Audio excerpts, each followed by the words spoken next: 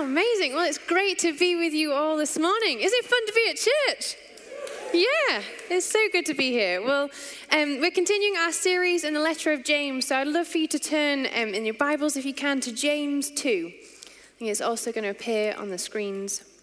James 2, verses 1 to 4. My brothers and sisters, believers in our glorious Lord Jesus Christ, must not show favoritism. Suppose a man comes into your meeting wearing a gold ring and fine clothes, and a poor man in filthy old clothes also comes in. If you show special attention to the man wearing fine clothes and say, "Here is a good seat for you," but say to the poor man, "You stand there or sit on the floor by my feet," have you not discriminated among yourselves and become judges with evil thoughts? Verse 14. What good is it, my brothers and sisters, if someone claims to have faith but has no deeds? Can such faith save them? Suppose a brother or sister is without clothes and daily food. If one of you says to them, "Go in peace, keep warm and well fed," but does nothing about their physical needs, what good is it? In the same way, faith by itself, if it is not accompanied by action, is dead. This morning, I want to speak to you about what difference does faith make. Stephen mentioned we've got a daughter called Florrie. She's 15 months old, and Andy and I are having this debate. At what point do you introduce like sweet treats? My husband is on one extreme and I'm on the other. I think she shouldn't have chocolate until maybe she's 18. Cruel, I know. Whereas my husband, he's a chocoholic. He's like, start them young. He says, my grandma lived to 97 and all she ate was chocolate. So clearly it's the way to go. We had some friends who were having a similar debate. Their kids are a little bit older. And they basically had the problem where they were in this village and an ice cream van would come round pretty much every night over summer, playing music and selling ice creams. And they were finding this really difficult because every time they said no, their kids would get really upset. So they came up with a plan. They told their children that if ever they hear the ice cream van playing music, it's because it's run out of ice cream. I mean, it's so cruel, but it works. I kind of like that strategy. So bless these kids. Most in the village, the ice cream van comes around, it's playing the music. Children are running for their favorite ice cream, a Magnum, a Solero. And these two kids are sat in their house thinking, "Oh, it's run out of ice cream again? You're joking me." So cruel. I find it interesting, though, that what we believe affects how we act. When you really believe something, it will change the way you live. And that's what James is saying in this passage. He says, what good is it if someone claims to have faith, a belief, a trust in God, but has no deeds? It makes no difference to the way they live. Can such faith save them? He says, faith by itself, without action, is dead. He's saying that a genuine faith, a genuine belief and trust in God will always affect our actions. It will always affect the way we live. And a faith that doesn't do that is dead. It's dormant. Now, James isn't talking about whether we are saved by faith or whether we're saved by doing good things. Again and again, the Bible teaches us that we are saved by faith in Jesus Christ, who died for us, that we would have a relationship with God. But what he is saying is that actually a faith that is dead and dormant, that's just a belief in God, that doesn't make any difference to our lives, is no faith at all. Rather, a genuine living faith in Jesus will always result in action. It will always affect our lives. So what difference does faith make? Well, firstly, it affects the way we see people. A genuine faith will always overflow from our hearts to our eyes. When Jesus was asked what the most important direction we can take our lives in, the most important rule we could live by, he said, there's two. The first is to love God, and the second is to love your neighbor as yourself. He says there's no greater way to live your lives than by these two rules. And if we'd have carried on reading this passage, we'd have found that James quotes this second commandment. He says, love the Lord your God, and he says, love your neighbor. And actually, this is the context in which James writes everything that he's writing. He says a living faith looks like loving your neighbor as yourself. Faith in action is love in action. I can often think that faith is just about my belief or my relationship with God and think it doesn't have anything to do with my relationships with others. But the Bible teaches us that our relationship with God is fundamentally connected with our relationships with other people. To love God and to love your neighbor are two sides of the same coin. And that's why James says what he says in his letter. It's quite a punchy and challenging passage. He sounds like a bit angry, like passionate about what he's saying because he sees a church, and in that church there's discrimination. They're not treating people equally. There's favoritism, there's partiality, they're showing special treatment to the rich and poor treatment to the poor. And James is mad about this because he's saying, don't you get that this goes against everything that Jesus modeled? It goes against everything that Jesus taught.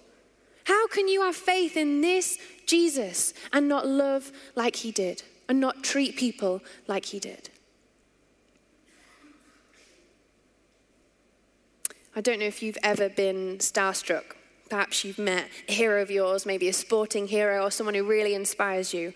Well, a number of years ago, I was working in a fine American-Italian restaurant in Scunthorpe called Frankie and Benny's. It was the best place to be on a Saturday night. And one day when I was working there, someone walked in and I couldn't believe my eyes. I was like, you're joking. I can't believe they've come into the restaurant. I ran to the back of the kitchen. I'm ringing my husband, Andy. I'm like, you'll never guess who's here. I'm texting all my friends, telling them. And it was big news that day. And maybe you're thinking, was it a Hollywood actress who walked in, or Premier League football player, or perhaps even royalty came to Frankie and Benny's in Scunthorpe one Saturday for their lunch? No, it was far bigger than any of those. It was only Paul from the Chuckle Brothers. Now, if for some strange reason you don't know who Paul from the Chuckle Brothers is, him and his brother Barry, they were from Yorkshire, and they had a TV program called Chuckle Vision, a kids' TV program on BBC for like 20 years. Everything in me is resisting from not singing the theme tune because it's in my head right now. But they were essentially, they're national treasures. They're like local legends. And in Scunthorpe, it's about as famous as you can get. And there was Paul, the Chuckle Brother, in the restaurant on my shift. And not only that, but he was seated at my table. I was so excited. So this guy, I rolled out the red carpet for him. I gave him the best treatment. He ordered a refillable drink. I never let that get empty. I was getting him a new one before he'd even finished it. I was just on it. I was so on it. But the problem is every other table I was supposed to be looking after was completely neglected. They were thirsty. They were hungry. They left early and made complaints about me. Fortunately, I just about managed to keep my job and learn my lesson. But it's interesting, isn't it, how we can treat people differently based on the judgments we make about them, what they look like, their reputation, how successful they are. It's the way the world seems to work. We think about our celebrity culture. Who do we want to have pictures with? Where do we want to be seen? Perhaps in our work environments, that pressure to network, to connect with people who are going to open doors for us, to be in the right rooms, to be at the right place. Even the way we date. So much of the online dating is about making snapshot judgments on physical appearance. It seems to be the way the world works. And we see this was going on in the church. People making judgments on appearances and treating people differently. When I think about my own life and the times when I do this, I think it's because I can often see relationships as transactional. And I go into them thinking, what can I get out of this? What does this person offer me? How can they help me get where I want to go? But the problem is when we start thinking like that, we start putting people into boxes of relevant, irrelevant. Useful to me, not useful to me. Worth my time, not worth my time. And if we're not careful, we start valuing people based on what they offer us. And the problem with this is that Jesus did the exact opposite. In Romans 5, it says, out of God's great love for us, whilst we were still sinners, before we had anything to offer Jesus, he died for us. I don't know if you've ever thought about the fact that, does God need anything from you? God doesn't need anything from us. He's the creator of the universe. He doesn't need my money. He doesn't need my connections. He doesn't need my out-of-tune singing. He doesn't need anything from me. And yet no one loves us like him. There's no one who loves you more fiercely, more fully or faithfully than him. And it's not for anything that you could offer him. See, whenever Jesus encountered people, whether they were rich, poor, men, women, Romans, Jews, holy people or sinful people, he often asked this question: what do you want me to do for you? And we see that in every encounter Jesus had, he saw not what can I get from you, but what can I give you? It's such a countercultural way to see people. He saw the unique worth and value in every person he met, not for what they could offer him, but for who they are, as loved by God. This is what faith in action looks like. It looks like loving our neighbor, seeing the worth and value in them, thinking not what can I get out of this relationship, but what can I give? What difference does faith make? It changes the way we see people. A genuine faith will always move from our heart to our eyes. See, for believers in Jesus to show favoritism, partiality, goes completely against the way of Jesus, the one who came to break down barriers of status, of age, of race, of gender. We see in the life of Jesus that faith in action looks like equality. And we're called to love like he loved. So it changes the way we see people. But secondly, faith changes the way we love people. A genuine faith will always have to move from our heart to our hands. In the church James is writing to, it seems not only are they seeing people in a way that means they're judging them unequally, but the need they are seeing, they're indifferent to. There's poverty on their doorstep and they're not bothered. In verse 15, James writes, suppose a brother or sister is without clothes and daily food.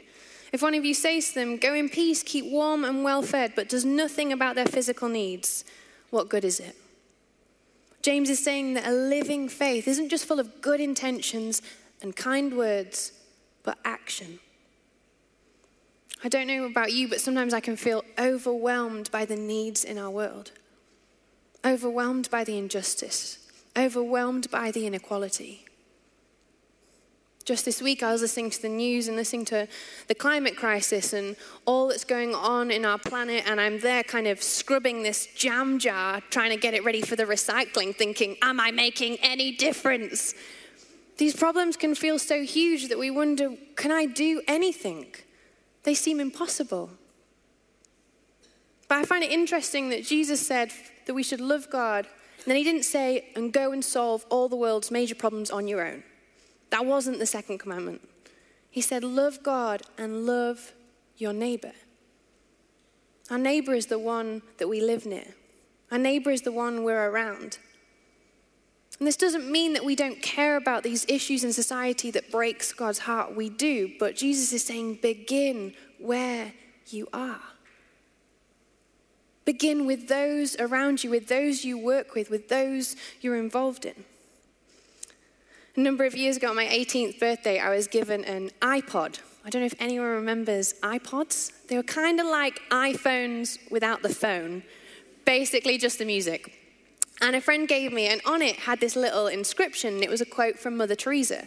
And it said, not many of us can do great things, but all of us can do small things with great love. Now, this didn't fit on, so it just said, small things, great love. And I really appreciated this gift, but if I'm honest, that quote really wound me up. See, I was 18. I was like, I don't want to do small things. I want to do great things. I want to change the world. And I was thinking, Mother Teresa, why are you thinking so small? Let's do big things. What difference are small things going to make? But I think she was right. Small things with great love make a huge difference. And sometimes I think we can feel so overwhelmed by all the things we can't do that we fail to see what we can do. When I was 17, I had to leave home. My mum had passed away of cancer when I was 14, and my dad had struggled ever since. I'd become a Christian not long before my mum had passed away, and I guess in those few years afterwards, especially after I left home, I really started to question my faith in God. I had questions about why my family would have broken down in the way that it had, and I was around in a church family a lot, and during that time it was their faith in action, their small acts that spoke more powerfully to me than any preach or sermon or thing that I'd heard. And just the other night I was preparing dinner and I was chopping an onion. And I remembered Sarah from church, who had taught me how to cut onions. I think she'd seen I was doing a terrible job of it, and she showed me this way of doing it in a way that means you don't cry, and I also wouldn't chop my fingers off. It was a great way of doing it. And I thought about her, and I thought about her and her husband Dave. They'd just got married, and they were at church, and after I left home, I had nowhere to go, and they took me in for a night. And one night became 3 years. And over those 3 years, through such small things, they showed me so much love. They put the love of God into action. I think about how they used to come pick me up when my shift finished at another fine American Italian restaurant called Pizza Hut. I think about how Dave taught me how to budget and do finances. I think about Sue, who taught me how to make gravy, that you're meant to have it hot and stir it so it thickens. I think about Janet, who used to take me for fish and chips. I think about Russ and Sarah, who invited me over at Christmas time to help decorate the tree with them because I didn't know where I would be that Christmas. I could name to you so many people and so many small moments that spoke such love into my life. They were people who, through those actions, made the love of God visible when I couldn't see it in my own life and when I doubted that it existed. Small acts with great love make a huge amount of difference. What difference does faith make? It changes everything. When we make the love of God visible in a world that so desperately needs to see it. So I want to ask you this morning, who's your neighbor? What's going on in your neighborhood? And I don't just mean the street that you live on, but at work, your colleagues, the industry you're in, that's your neighborhood. Or perhaps you have connections with people all across the world, family, friends, or your work is to do with that. They're also your neighbors, even if they're miles apart. What does it look like to begin there? What needs is God wanting you to act on? It begins with seeing people we wouldn't usually see, seeing the value they have in the eyes of God, seeing the injustices and inequalities that we would usually walk past, seeing the need and doing something about it. We're about to celebrate communion together, and it's in this moment where we remember the greatest act of love the world has ever seen. Jesus, who before we could offer him anything, gave his life for us, gave his life for you. He's on the cross. He dealt with everything that would separate you from a relationship with God. He overcame it all. And he did it to reveal God's love for you. It's in this moment we get to receive his love and his forgiveness. But it's in this moment too that he sends us out to share that love with the world.